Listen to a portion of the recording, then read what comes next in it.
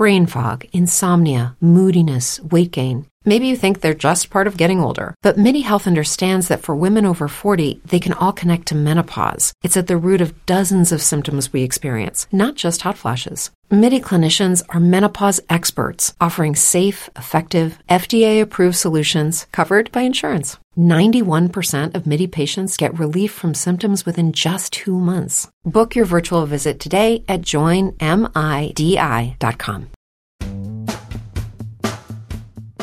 This is Autoline After Hours with John McElroy, episode 43 for Thursday, February 18, 2010, from Rat Rods to Hot Rods. Watch Autoline After Hours live at AutolineDetroit.tv every Thursday at 7 p.m. Eastern or 2400 hours GMT. You can subscribe to this podcast for free. Try searching for Autoline After Hours at the iTunes Store.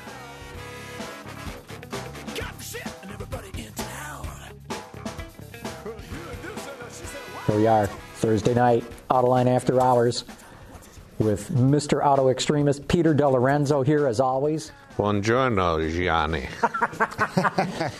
And the man with the facts and figures at his fingertips, David Welch. David, great having you here, too. Great to be here, John. Many thanks. Yeah, and we'll give a pitch to Business Week, too, so everybody knows that, and to AutoExtremist.com for that. And, let's dive into what I should mention before I say that. We're also going to have Bob Larrivee from Autorama joining us a little bit later in the program, too. But we got to get to the news. I thought we had done everything that we could possibly do regarding Toyota last week when Jason Vines was here. But, man, they're still in the news, Peter. What's with this company? Well, what did we say? We said, they can't have one more recall, not even for a cup holder. And here they're investigating the Corolla steering.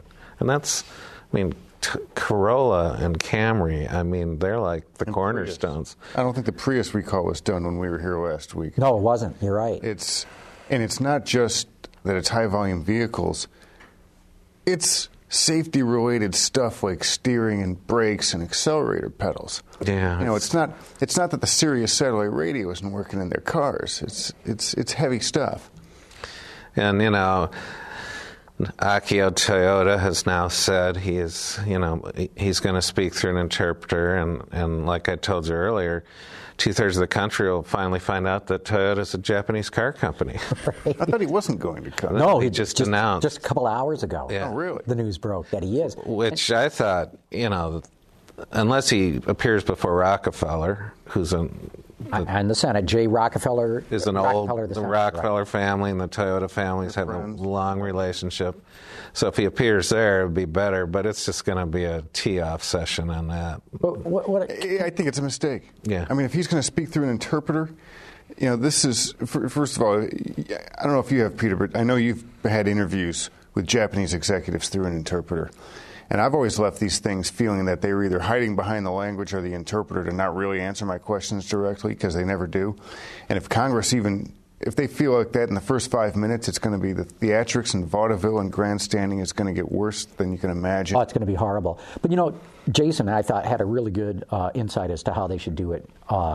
His whole thing was you bring in Akio Toyoda and you bring in the guy that they're probably going to have there. Inaba. Yoshibi Inaba, and you have Akio make some opening statement in English, apologize for, my English isn't good, and that's why you have Inaba-san here to answer all the questions, but I'm here to tell you we're going to fix everything, blah, blah, blah, all in English.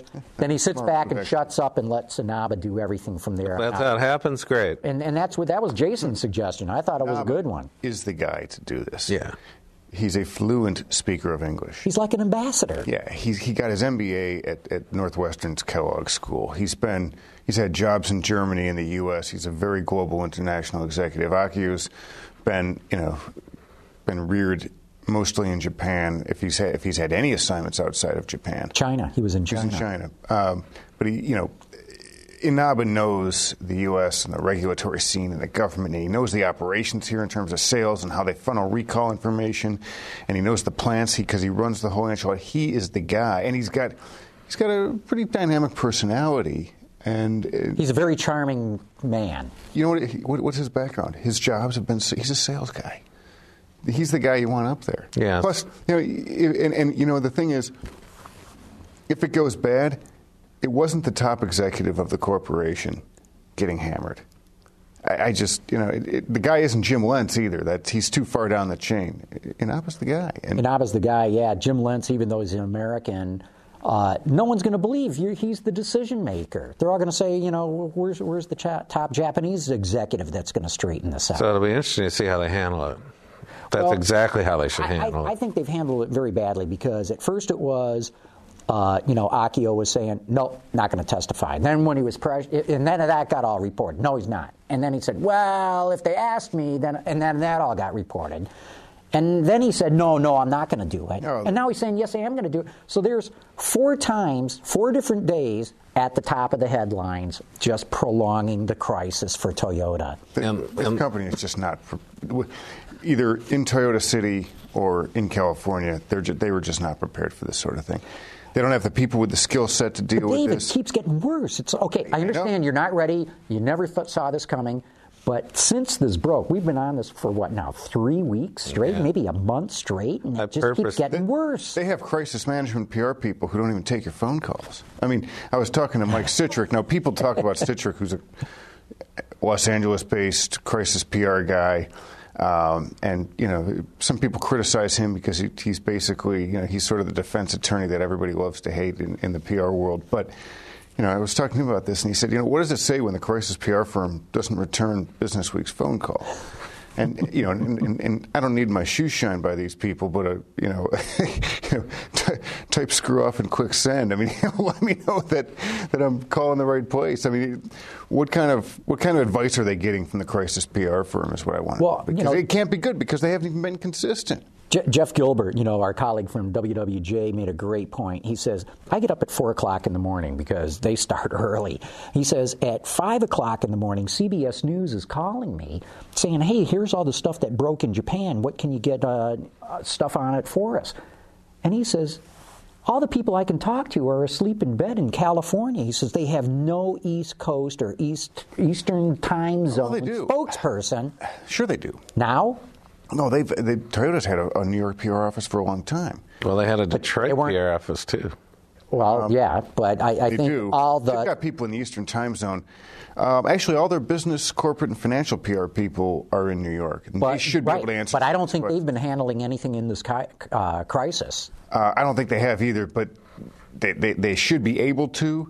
And somebody in New York ought to be up to speed. Actually, I take that back. Someone in New York has answered some of my questions on that stuff, at least as far as the advertising and when they had that commitment ad. Like when I had some questions on that, and someone in New York got back to me on it. So now, do they know stuff about recalls and some of the mechanics and technical stuff? I don't know, but there's something there. But overall, their American PR staff, I think, has just been overwhelmed by this. I don't think it's big enough, and I don't think they've got the skill set. I don't think they're calling the shots. No, that's another big part of it too. Yeah, they're not calling the shots, but they don't have this. I mean, these people have basically been promoting cars for the last 20 years because it was all good news. So when does it end, or does it? I mean, now the congressional hearings start. I got hammered by a bunch of people saying, oh, you're overstating the case about Toyota. They're just going to breeze right through this. No, they're not. It's over. Like we said, they used to be up here just a cut above everyone else. Now that the halo's gone, and they're going to be in this stuff for a long time. Interestingly, driving around this afternoon, I heard Art Spinella on the radio, from CNW Marketing, who we've had on this show, Skyped in. We should have him on again. And Art was saying, up until just today, all the hardcore Toyota loyalists who were standing behind the company through thick and thin, he says now they're starting to see the support for the company crater. And I think that's very telling. Yeah, and like David said, the 4th or 5th recall was the last straw for those people? Well, look how they did the recall, too. First they say, we're thinking about recalling the Corolla. So that's headlines. And now I know the next step is going to be, yes, we are recalling. Right. It's being. Why don't you just come out and say we're going to recall it, and then boom, it's over and done with, rather than drag out the whole thing. Yeah, they botched it from the start. So, getting back to if Akio does what Jason said that he should do, it might be okay. But if Akio gets dragged into the nitty-gritty, it's going to be just another disaster. The thing is, I don't think, Jason's idea is a good one, but can Akio, can he avoid the questions? People up in Congress are going to, especially those who want to make a name for themselves. Well, we saw what they did to the American car companies' executives, so this will be really interesting. How's Akio going to get to Washington? Does he have to take a rowboat and then drive from L.A. to Washington? Not a corporate jet. Well, it's going to be interesting to see, is there going to be a difference to the way they're treated? Because, like I pointed out, and David, you've pointed out, and we haven't even scratched the surface of how deep the tentacles of Toyota's money goes into Washington. It's not like overt stuff. It can be like a favorite charity 3 states away, or a foundation, or at the university of the senator who has a chair there. That's one of those. Yeah, and $1 million to the Blanchard Rockefeller School of Neuroscience at WVU, and Fritz Mondale. I think they donated $1 million to the Mondale School of Law at the University of Minnesota. Yeah, so that's how they do it, and it'll be interesting to see if there's a perceived difference. If there's a perception that, they eased up on Toyota, it's not going to go well, because I think there's going to be some factions in the stick and ball media that are going to say, what's going on here? I call the mainstream media stick and ball media, but that's okay. Well, yeah, it'll be interesting if I'm not sure which way it'll go. I could see certain people in Congress, in the House especially, really wanted to make a name for themselves. On the other hand, I would think Akio Toyoda could say, look, I'm sorry, I understand a lot of what you're saying, but my English isn't really good enough to express myself. If that's his fallback plan, he shouldn't even bother coming here. Well, you raise a good issue. He shouldn't. If he's going to go up there. If they had called me, I would have said no. Don't go. It should be a NABA. Do not go. And don't waffle. Don't say, I might go. His waffling on this thing has been, but if he goes there and, my English isn't good enough or something, he might be sincere. He may not understand that question. But it could be Darryl Issa or somebody's going to say, sir, with all due respect, I think you're hiding behind your interpreter or something like that. It's going to be a great Saturday Night Live thing. Because, they'll do the interpreter, and then you'll hear them go, who is this? Well, didn't Ono, the Bridgestone Firestone executive, he got savaged when he came here during that, didn't he? I don't remember that. I pretty sure I just don't remember. Worked for Sammy Sosa. That was unbelievable. That's just unbelievable. Here's this guy who's done interviews his whole career, and then all of a sudden he goes to Washington and... No speak English. Yeah. Sammy's not a bright guy. No. I've seen Sammy's interviews in the past, and he comes across as a complete idiot. Okay. Or like Mark McGuire goes to Washington and just to get up there and say, I don't really want to talk about that. Yeah, that's right. This is a steroid hearing. It never happened. I don't want to talk about that. I don't recall any of it. So, Peter, in your column this week, I really tried hard not to write about Toyota for the 3rd week in a row. But no one ever wrote and said, way to go, I'm glad you avoided, but that's okay. Yeah, but you started talking about BMW. Yeah, I think this Joy campaign. So they've dropped, at least temporarily, one of the greatest taglines in automotive advertising of all time, the ultimate driving. And this is a pet peeve of mine, because example number 1 is Mercedes-Benz. They dropped engineered like no other car in the world. And it was more than an ad theme to them, because they actually sort of, upheld it for a long time.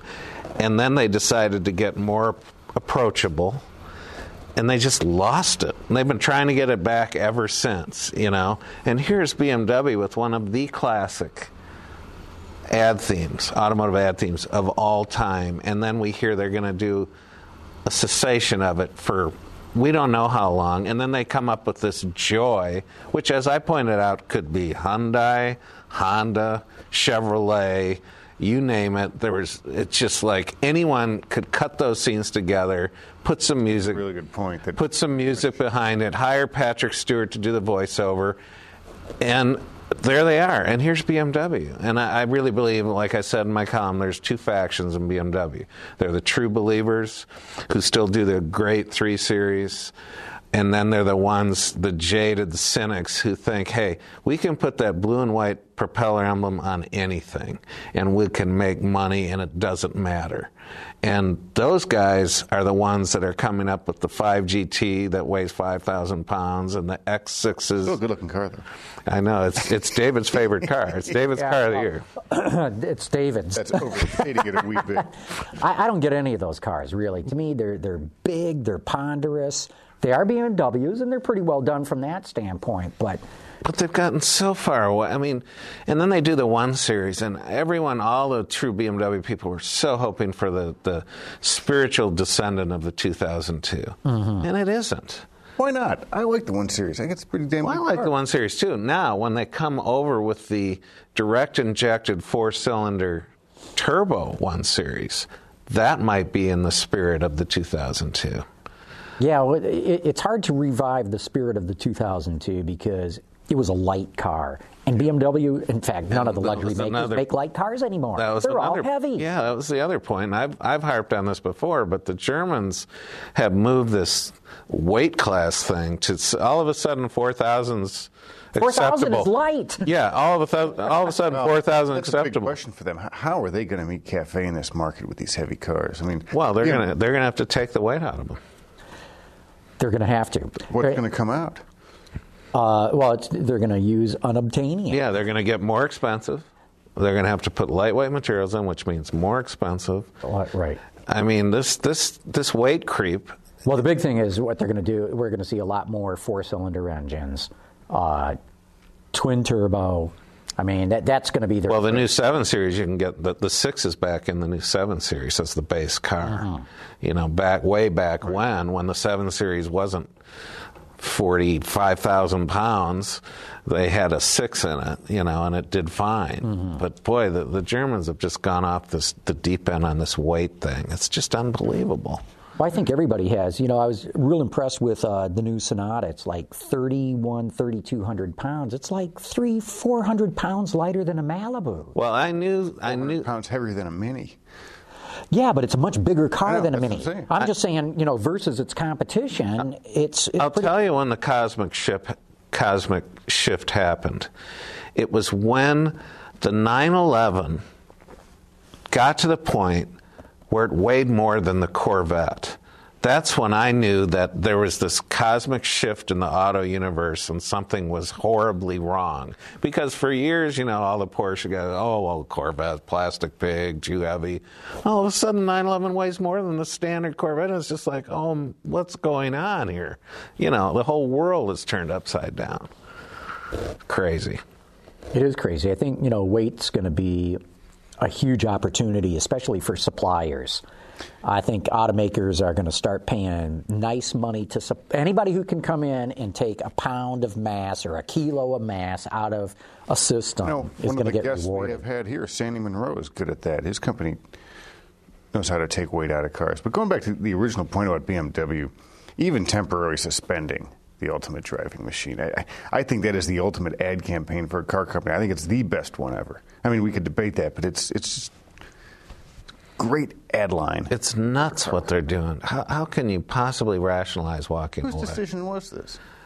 Well, like I say, there's two factions, and then they do this spot, and I tell you what, you can recut that spot with a Malibu in it, or a bunch of Chevrolets, and it's like the sequel to The Heartbeat of America. I mean, it's just like happy, happy, joy, joy, whatever. You know, and it's just a train wreck. It's just... But, you know... you could get those clowns from the Saturn commercials. Yeah. Remember the clowns that were chasing cars down the street? I still want an explanation. I mean, if anyone in the audience knows, I still want an explanation of what the hell they were trying to say with that ad. Sorry, go ahead. Yeah, I don't know. It was appalling to me. Well, how long do you keep a tagline? I mean, should Chevrolet have kept like a rock? Just as an example. For truck? Well, the backstory on that is there was a faction in Chevrolet that believed we should have one theme for Chevrolet, not a truck theme and not a car theme. Face it, Chevrolet hasn't had a cohesive theme since Heartbeat of America. That was 1986. That was a good theme, too. It was brilliantly executed. Everything about it was great. It was right for the time, right for the brand, everything about it. Chevrolet has had 3 great campaigns in its history. See the USA in your Chevrolet, baseball, hot dogs, apple pie, and Chevrolet, and the Heartbeat of America. They have not had one since. Like a Rock was close. But it was only truck. Only truck. Right. So, by the way, the See the USA in your Chevrolet campaign, there's a great story about this. Down in Texas, they have the Silao, Mexico plant where they used to make, I think they still do make Suburbans there. Yeah. And they were finding, shall we say, human waste in the Suburbans that were coming up. And some of the employees in the plant were, after they saved enough cash, smuggling themselves north of the border in a Suburban. And one local wag in the Dallas Press joked that it was a new way to see the USA in your Chevrolet. Actually, I think it's the Avalanche that's made at... Is the Avalanche there? Yeah, I think the Suburbans are still made in Texas at Arlington. Well, to get back to your point, how long do you keep a theme? If the theme is vibrant and works, forever. There's no time limit on it. Now, for instance, look at Coca-Cola. They've managed to change their themes over the year. It's still kind of the real thing. They just repackage it, and I think their latest stuff, Open Happiness or whatever it is it's great for them. But Mercedes had it. And they just said, okay, well, we're going to walk away from that because we need to go in other segments and lower our standards and go down market and engineer like no other car in the world is not going to work, so we're going to walk away from it. And I swear, ever since they've been trying to get back to it. They just won't admit that they blew it. And here's BMW. It was just a disaster. Really. And Mercedes, by the way, or Daimler just reported big losses this morning. Yeah, but their stock was down 5% by 7%. Noon. But I'm just saying by noon. By noon, right. But they said that they expect big results. They expect positive EBIT results, earnings before income taxes, right? I love this. I know. I love how, well, let's not talk about net profit. Let's talk about EBIT profit. And Dieter got a new contract. And Dieter got And Wolfgang. I mean, depreciation and amortization at car companies is usually quite a bit. I love these, Cerberus, I think, started the whole damn thing.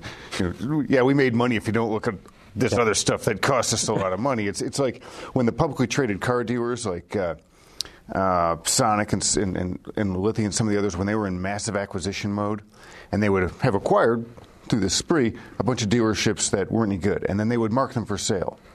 And they would disclose that those dealerships are losing money, but if you read the press release on their earnings, it would have, here's our earnings, and they would make a bunch of money. And then below that it would say, and here's a bunch of losses from non-continuing operations, basically the dealerships. So it's like, yeah, we made really good profits, unless you count this real crap that we bought a year and a half ago that is losing a ton of money and nobody wants to buy and is going to be on our books for the next year and a half. Hey, just tell us what you made. Well, it's amazing how they play all these financial games. So, if you go back a few years ago, they reported earnings on a quote-unquote pro forma basis. And pro formas, to your point, if you pretend none of this happened, this is what our results were. It's like that scene in The Jerk when he's working at the carnival, and you win the prize, and you can have everything above the stereo and below the TV to the right of the counter, and all it is a bunch of junk that you could actually pick from. That's what this is. Right.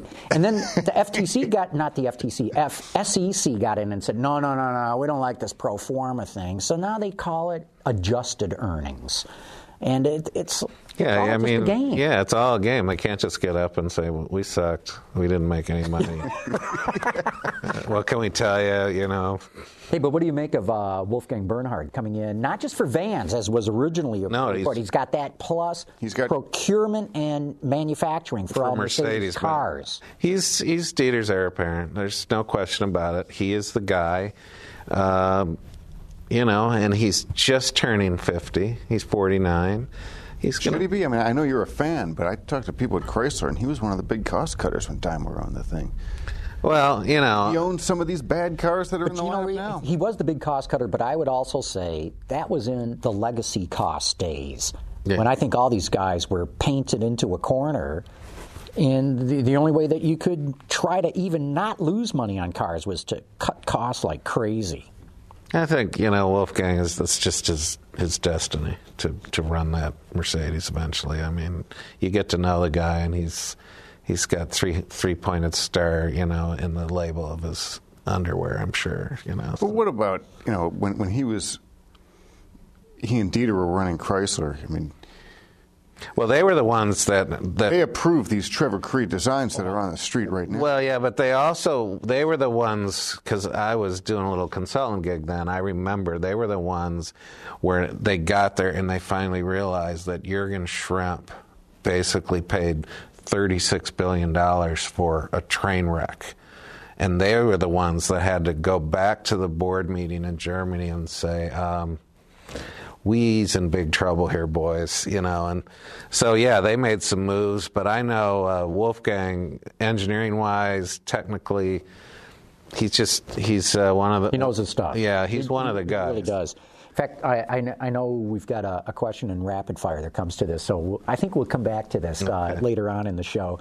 But at this point in the show, we got to bring on our guest that we've got here today, Bob Larrivee from Autorama. Not from Autorama, owns Autorama. Bob, come on in, put a microphone on, and join us here. So, did I get that right? You're the owner of Autorama? I am the CEO of Championship Auto Shows, the company that owns Autorama. Okay. And so for anybody who's watching right now that has never heard or doesn't know what Autorama is, what is Autorama? Well, you guys are talking about descriptors. We call it America's Greatest Hot Rod Show. And it's been held 58 years consecutively in the city of Detroit. We use Cobo Center. We use 700,000 square feet, which makes it as large as any show that's in the building. 700,000 square feet, jam-packed with hot rods. Full hot rods, yep. And this year we'll have about 800 cars from all across Canada and the United States. I mean, they come from everywhere. And where do you get them? I mean, how do you decide which cars are going to be? Well, fortunately, Autorama gets a lot of recognition in television, in the buff books, stuff like that. And people want to be a part of the show, and they send us apps. And we selectively go through the apps throughout the course of about a 4-month period, take what we want to accept, and the others we tell them, you know, we can't get you in this year, but we hope to get you back next year. I mean, we do not have an issue getting enough good cars. I mean, how many cars do you get for about 800? 800 cars. Mm-hmm. Yes. Now, you're in more than just Detroit, though, right? Isn't this sort of like a traveling show? You have other shows in the first quarter. 18 shows in the first quarter. 18 shows in 3 months. Yes. So about 2 every weekend. Wow. So we go from Salt Lake City to Boston, from Calgary to Atlanta.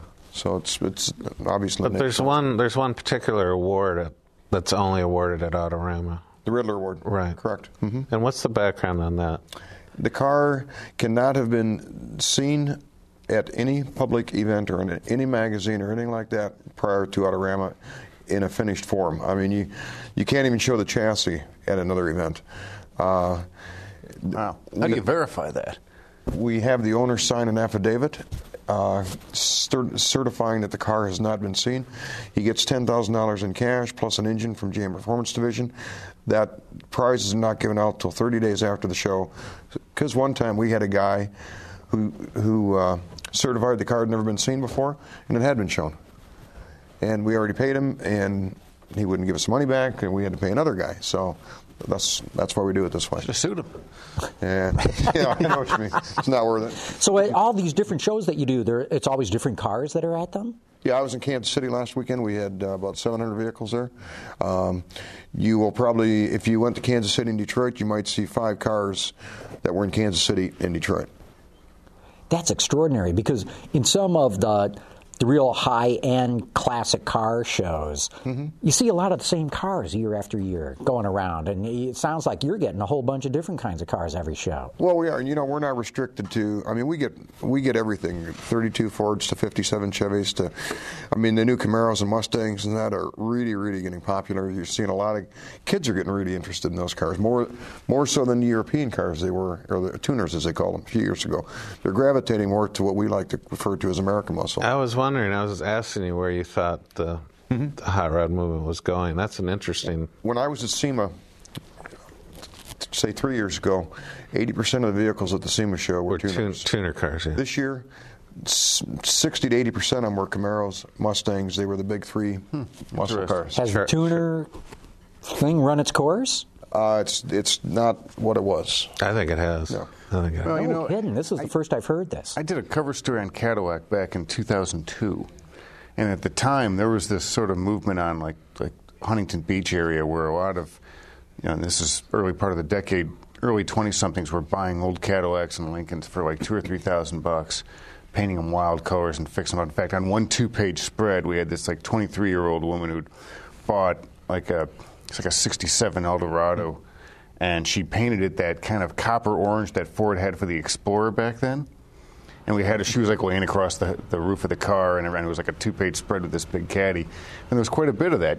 Kid Rock back then was wearing the big Cadillac crest, and it was American luxury. It wasn't necessarily muscle, but there was a movement of 60s American luxury cars that the kids were into. There still is. We're still building those things. There's also they're cool. What is kind of cool is the rat rod, the whole rat rod movement. I like that too. We've got downstairs. See, Autorama started in Cobo in '61. Before that, we were at the fairgrounds. But when it started at Cobo, it was downstairs because that's really all there was back then. So downstairs now we have what we call the traditional rod show, and it's all like you're saying, primered. Yeah, they're not. They were initially called rat rods, but a lot of people took offense to that terminology because a rat rod is a car with no front brakes, with no seat belts, safe vehicle. And these cars are safe. My whole understanding of the rat rod thing is you want this crappy-looking vehicle that is absolutely blistering fast. And you want it to look ratty so that nobody knows what you really got. But well built. But very well built. There's a bunch of them out on Woodward in the summer, and then especially during the Dream Cruise. And if you look at them mechanically, they're all really cool. Yep. They just make them look ratty. Yep. Yeah, no, deliberately ratty. Yeah. Exactly. Yeah, it's intentional. And the crowd that what bringing those cars does to Autorama is it brings in a different segment because the guys who associate with those cars don't relate to the $400,000 32 Fords upstairs. They don't like those cars. So it just broadens the base of the show to encompass more car enthusiasts and, would like to come see and enjoy the show. So what are the major awards besides the Riddlers? There one at the the Oakland Rod Show? Well, the Oakland show moved to L.A. Right. a few years ago, and that's called the America's Most Beautiful Roadster. Right. Yeah, and that's probably the other big award at an indoor hot rod show. But the Riddlers, I know, the Riddler's one of them. Yes. The most sought after. How's the whole market for hot rods going these days? We're seeing probably this year a record number of entries from participants. That's amazing. I know. We're thankful. People are not hesitating to put their cars in our shows and participate, and that's really, really encouraging. Our vendor base, which is the people who buy exhibit space, and that's not a big part of the event, but that's probably dropped off about half in the last 2 years. About half the people we dealt with before are either out of business or they don't spend any money. But we found enough new people to basically replace them. So I think we're doing fairly well in the current economy.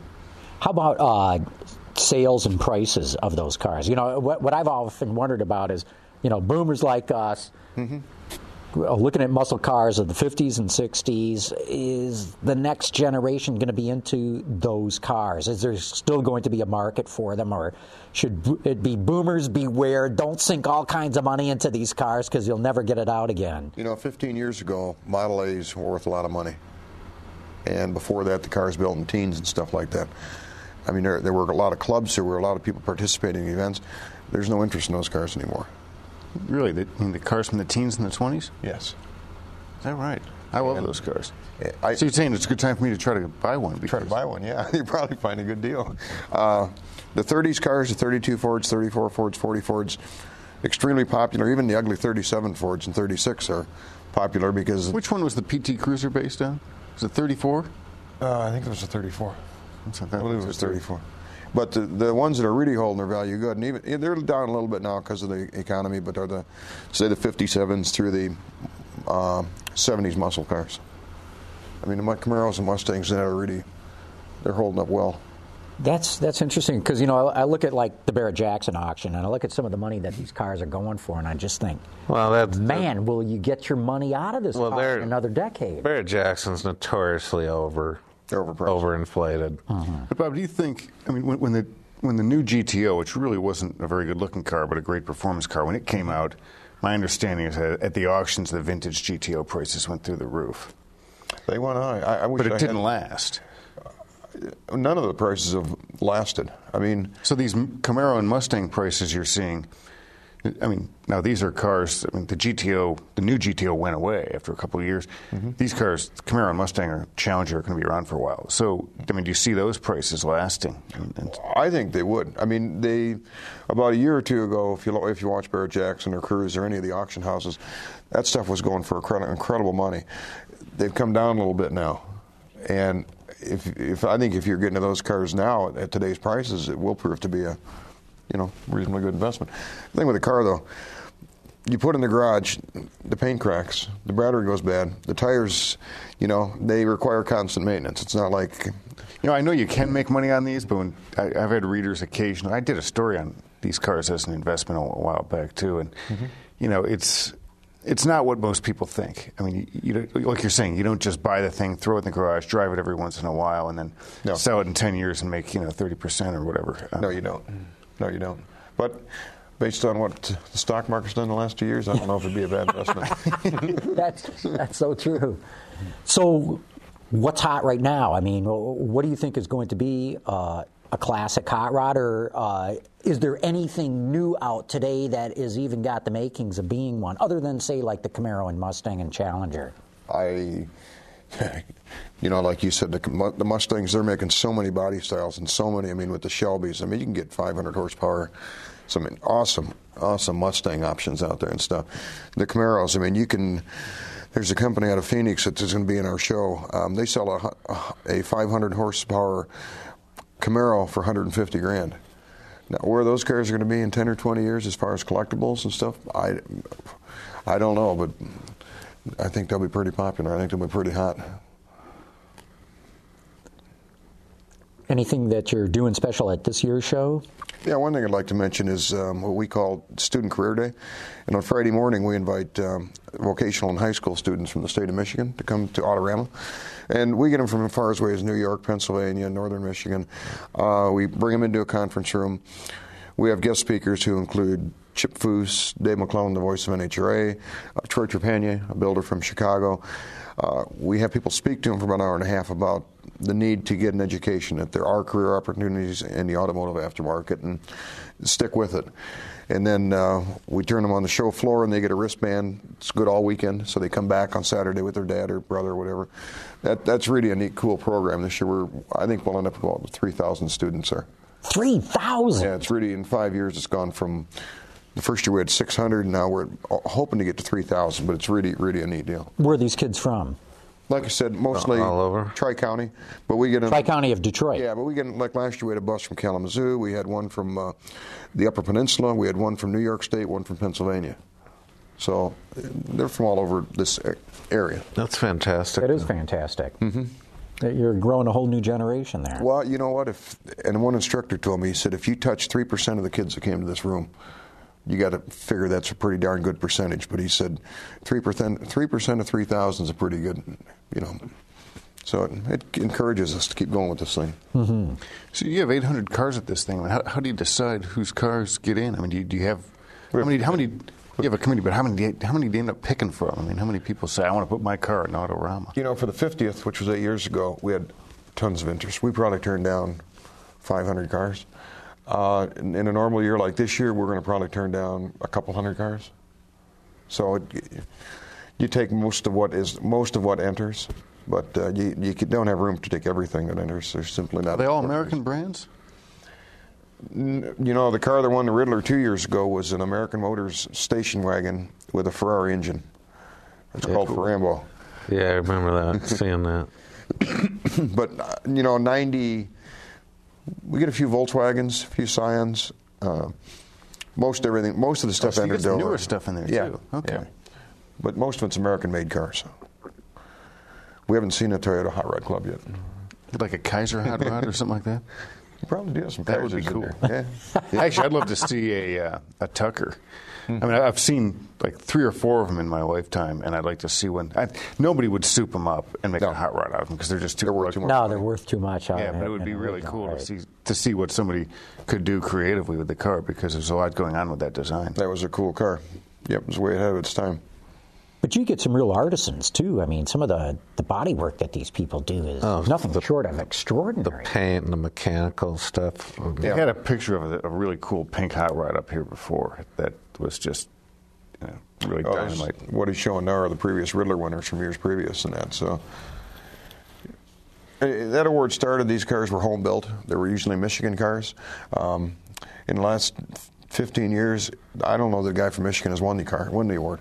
I mean, it's California, Texas. The guy that won last year was from New York State. The builder was from Alabama. The guy the year before, the owner was from Seattle, Washington. Chip Foose built 3 of them in the last 10 years. I mean, it's become an international award as far as the competition. That's great. So, yeah, it's wonderful for us. I mean, we're getting a lot of interest in the award and a lot of interest in part of people participating. Chip does a lot of cool stuff. Yeah, he does. Mm-hmm. Yes, he does. Another artisan, really. Mm-hmm. They are. I mean, some of these cars, like the car that Troy Trepagna finished 2 years ago, I mean, that car was almost built. They took a body off a 36 Ford or 35 Ford, I think, but that's the only thing they used. Everything else in the car, the whole suspension was hand-built. The wheels were handmade. So it was an That's incredible amazing. car. So what's in your garage? Do you have a few of these? I have a 37 Ford, 39 Ford, and a 55 Chevy and a Corvette. That's more than enough to take care of. What year Corvette? 02 C5. Yep. So the 37 I'm probably going to put back to what we've been talking as traditional car, because it's only got 30,000 original miles on it. I was the second owner. Wow. Got the original interior from 1937. I mean, it'd be a shame to customize and paint it and trash the chassis out and stuff, so I'll probably keep it stock. Yeah, talk a little bit about that. And then we're going to have to get to rapid fire, but doesn't it just sort of pain your heart sometimes to rip a car apart and change it all? A perfectly good car, not a rusted out something that you're... But it's got to... To me, it'd be gut-wrenching just to rip a car. I personally have never done that. The 37's the only original car I've ever owned. The 39 I bought as a hot rod and rebuilt it as a hot rod. The 55 I bought as a hot rod. I've done some work to it, but it's pretty much the way I bought the car. But I'd have a hard time doing that if I had a car like you're saying, a pristine 32 Ford. Even, like my 37, I talked to a hot rod shop builder about hot rodding the car. And I said, what would it cost to hot rod that car? And this is a nationally known builder. And he said, about $150,000. And then the car's worth $80,000 when it's done. Yeah. So I said, you know what? I'll keep it stock. I'll put a few bucks in it, make it drivable, because I just want to drive it around town and stuff, and I'll be happy with that. Yeah, that's what I've always heard is the guy who builds the car never makes any money on it. You want to buy it built. Yeah, you don't want to build it. Yeah. It's like a restoration or anything like that. Same thing. Right. So. Well, real good. Hey, stick around. We'd love to have you for our rapid fire segment because we're going to get into that right now. I got some breaking news here. Oh, let's hear it. Everyone's familiar with the Monterey, the historic races. Historic races. The feature this year is Dan Gurney, the cars he built, the cars he drove. It's 55th anniversary since Dan's first race. I don't know about the people out there, but Dan is one of my all-time heroes, one of the greatest this country's ever produced. One of the greatest race drivers this country's ever produced, and race car builder. Yeah, technical mind. I had the pleasure of meeting Dan a couple years ago at the New York show, and he was very interested in my book, but real interested in HERF. And just the hybrid electric racing. Yeah, just talking to him was such a treat. I mean, or hydrogen, I said. Yeah, I mean, the guy is unbelievable. He's terrific. He's really good. So that's really good to know. That'll be huge out there. That'll be great. I thought you were going to announce another Toyota recall. Careful, Gurney did work for Toyota there for a while. Yeah, built a couple of race cars for them. And then they pulled the plug on him. Yeah. Well, let's go to rapid fire. Ben, bring up the graphic.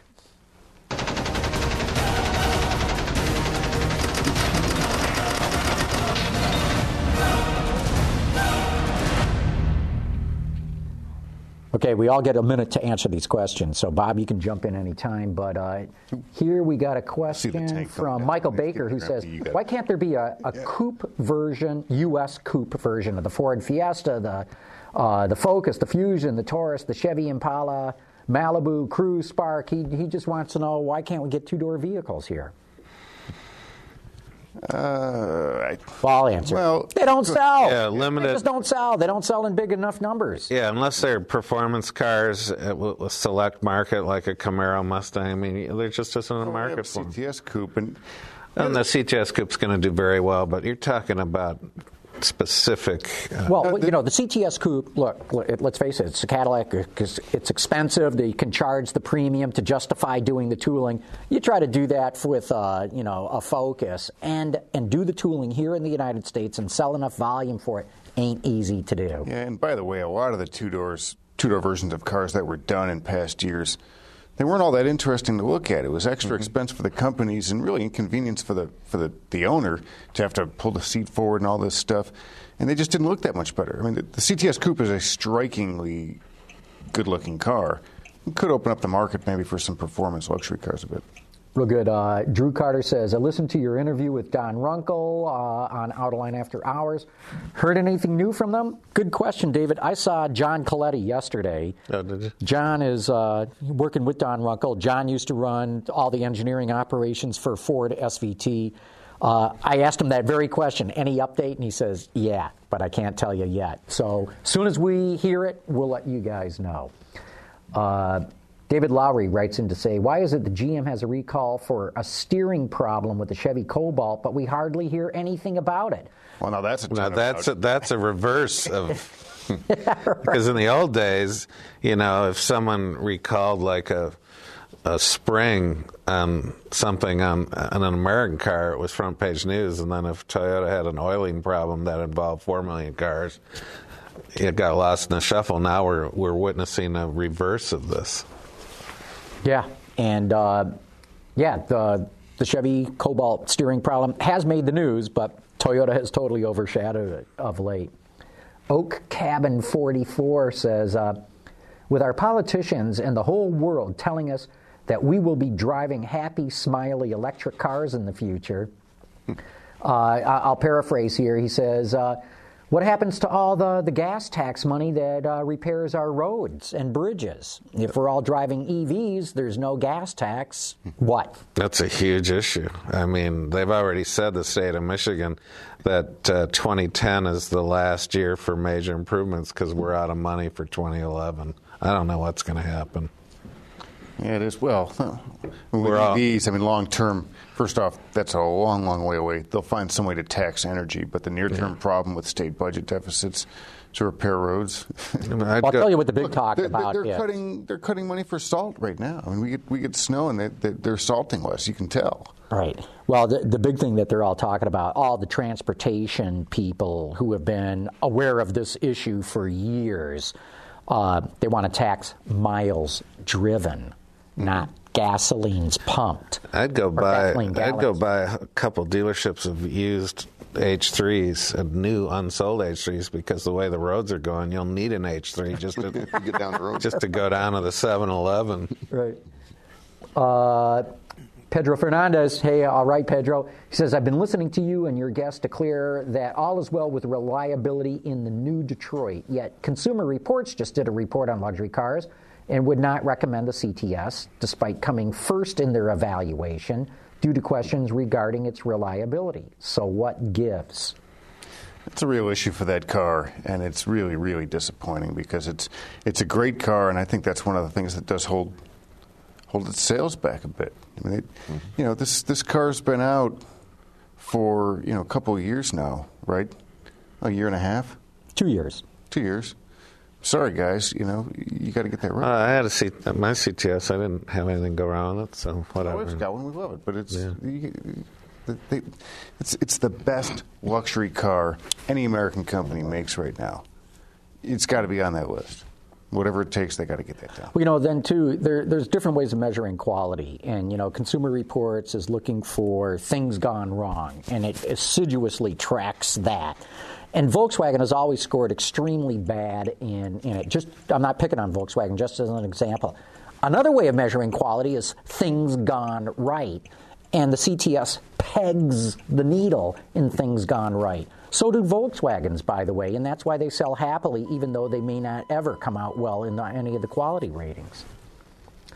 Okay, Ron Nordke from Huntington Beach, California says, it always baffles me how a Mercedes escapes so much of the blame for, here's the question I was saying, for destroying the culture, the management structure, and the product at Chrysler. It wasn't the stupid Americans, it was the greedy Germans, and no one calls them out. Anybody on that?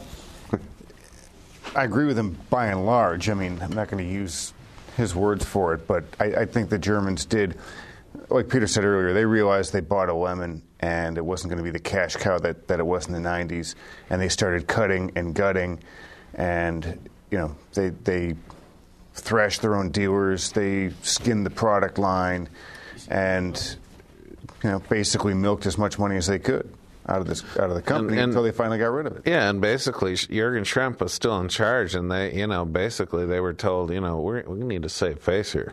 You guys have to find some money somewhere, and it was bad. Yeah, Bob, we got a question for you from Jim Haynes. What's been the most popular show cars you've had on the show circuit over the years, and can it be a pro car or just a local person's car? Either one. I mean, the popular cars. I mean, if he's saying what kind of cars and those popular kinds of vehicles shown in our show, I'd start to say the 32 Fords, 57 Chevys, 65 to 68 Mustangs, the same era Camaros through 72 probably. Not GTOs? I can't forget GTOs. I used to have one of those too. I haven't heard you say any Mopar products either. In Detroit, it's incredible. It's like everybody opens their garage in the wintertime and takes their Mopar Autorama. People come to the show and say, I never knew there were so many Mopars. You go to Atlanta, it's Chevy country. Interesting. But, there's a lot of Mopars in the Detroit market. Okay, Mitch Weaver wants to know, why are so many specialty cars painted red? Is it really resale red? Red's the most popular color.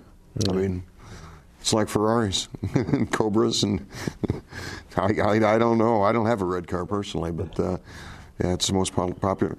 Same thing about advertising. They'll tell you the red's the first color you got to use on a billboard or something like that. Is that true, Mr. Advertising Expert Peter? It's certainly true for car magazines. Yeah. That's like a 101. Car magazines, we've got to have a red car on the cover, but should be pink. Yeah. Okay, we got a phone call too from. Let's bring that in, Ben, from Jim Campbell. Is this Chevy General Manager Jim Campbell? We'll know soon enough.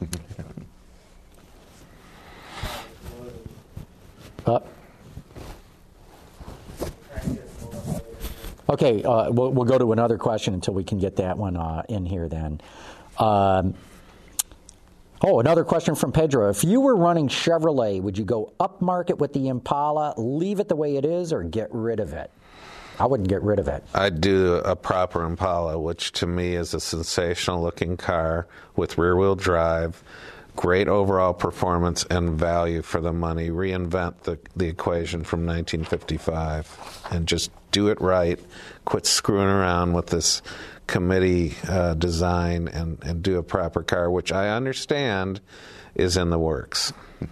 They're going back to rear drive with it? I think so. Yeah, I think I might go front drive based and offer all-wheel drive, but make it a really striking-looking car in the way that Audi can get good design reports. John Cafaro basically was quoted. They're going for it. They're going to do a drop-dead gorgeous Impala. See, I think that's really important. Chevrolet needs a full-size car, and it's got to be priced at an extremely incredible value point. And it's got to look great. It's got to be a memorable car, and they haven't had one in a while. So. Right. Okay, let's see. We've got that phone call now if you want to bring yeah, let's bring in the phone call. Hi, it's Jim Campbell calling. And no, it's not the Jim Campbell from Chevrolet, but Jim Campbell from Calgary, Alberta, Canada.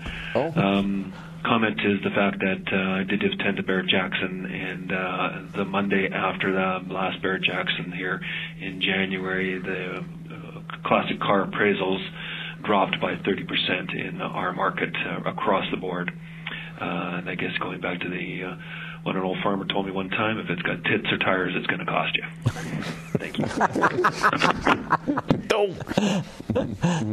Are we regulated by the SEC? No, we're not.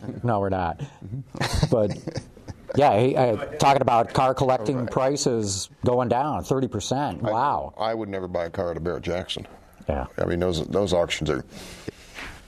It's just who can be seen and how much money can they spend. Yeah. I forget what the guy paid, $1.2 million for a Chevelle a couple of years ago. I mean, For a Chevelle? Yeah. Oh, Barrett-Jackson, I've been hammering them for years. And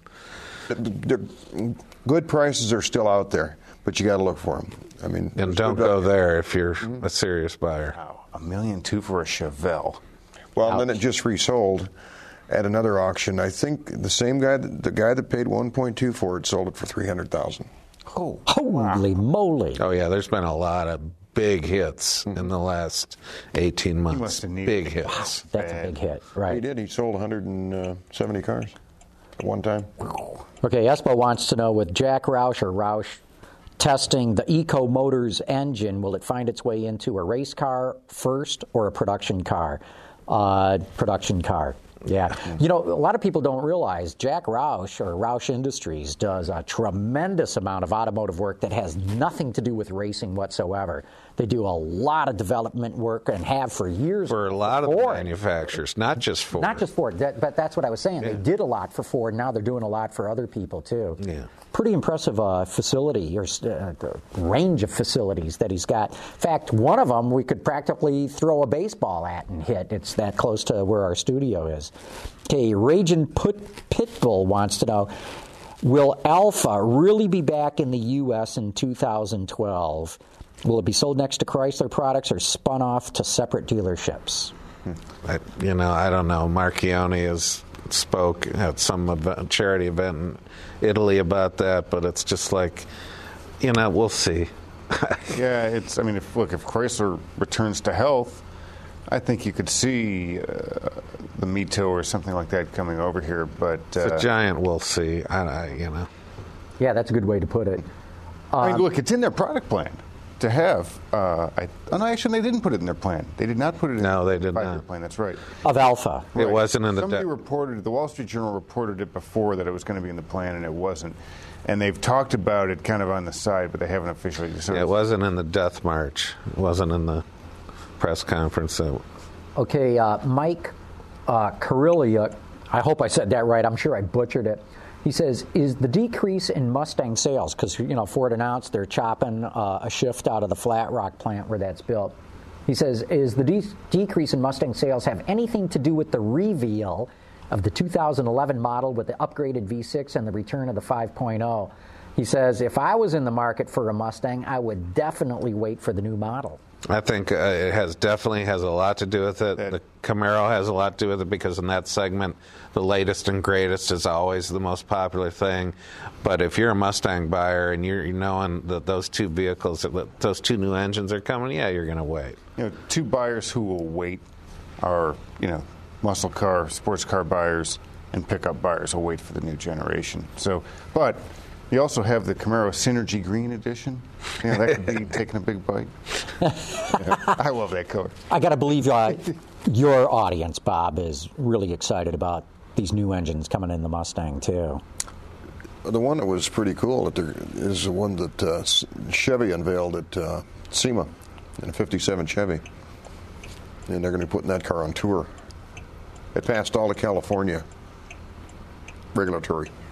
Wow. Very interesting.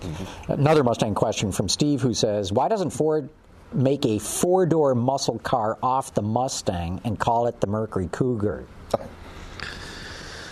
I sure hope they don't. It'd be a disaster. It could well be. Bring back the Mercury Capri. Well, John DeLorean wanted to do that. He wanted to build the Camaro and the Corvette in the same plant and make $1 zillion for the corporation. And the true believers rose up within General Motors, which is hard to believe now, and said, "Oh no, you're not going to do that." Fortunately. Okay, jumping topics here. Jim Haynes wants to know, I read where Mitsubishi says they want to double sales in the U.S. in the next year. He says, how?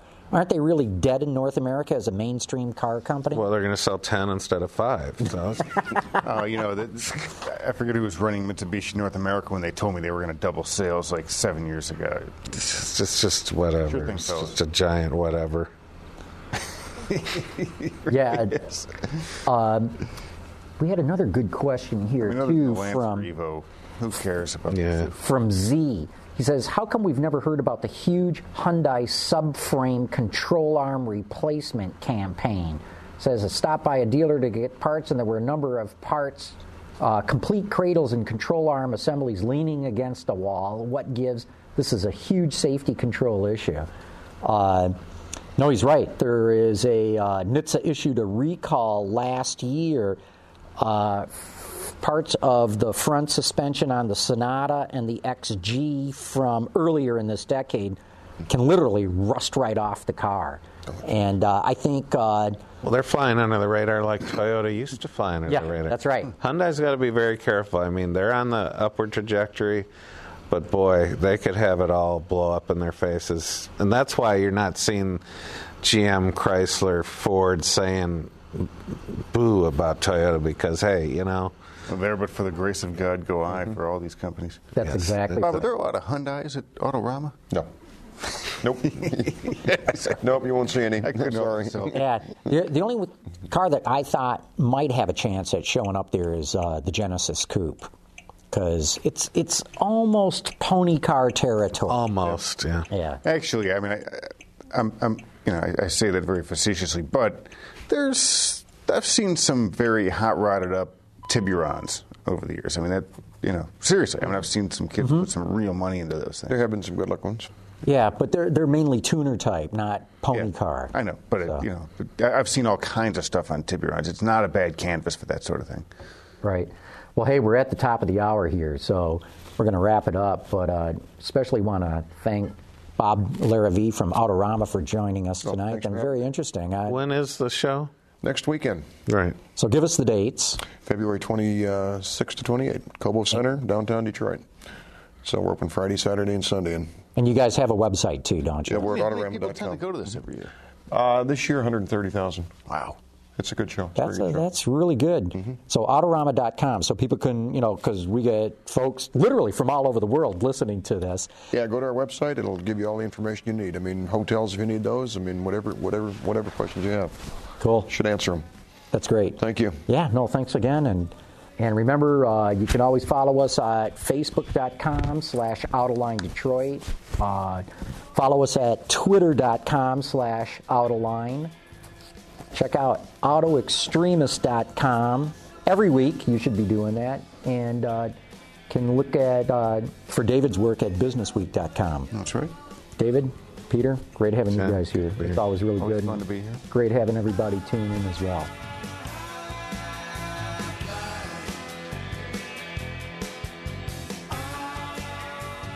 Visit our website, OutOlineDetroit.tv, where you can watch us live Thursday nights at 7 p.m. Eastern Get your daily automotive news fix with Autoline Daily and in-depth analysis and interviews with Autoline Detroit. That's all there and much more at AutolineDetroit.tv.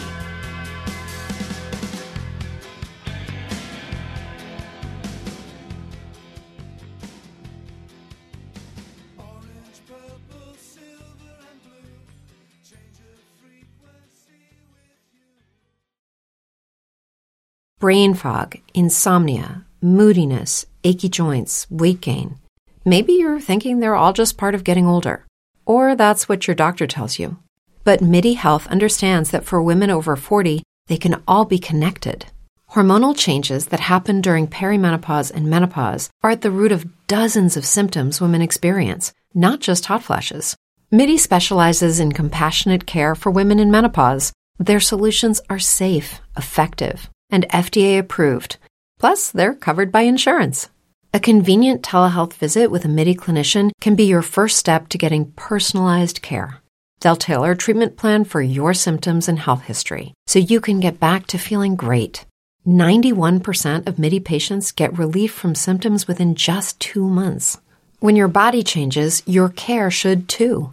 Book your virtual visit today at joinmidi.com. That's joinmidi.com. As humans, we're naturally driven by the search for better. But when it comes to hiring, the best way to search for a candidate isn't to search at all. Don't search, match with Indeed. When I was looking to hire someone, it was so slow and overwhelming. I wish I had used Indeed. If you need to hire, you need Indeed. Indeed is your matching and hiring platform with over 350 million global monthly visitors, according to Indeed data, and a matching engine that helps you find quality candidates fast. Ditch the busy work. Use Indeed for scheduling, screening, and messaging so you can connect with candidates faster. And Indeed doesn't just help you hire faster. 93% of employers agree Indeed delivers the highest quality matches compared to other job sites, according to a recent Indeed survey. And listeners of this show will get a $75 sponsored job credit to get your jobs more visibility at Indeed.com/podcast. That's Indeed.com/podcast. Terms and conditions apply.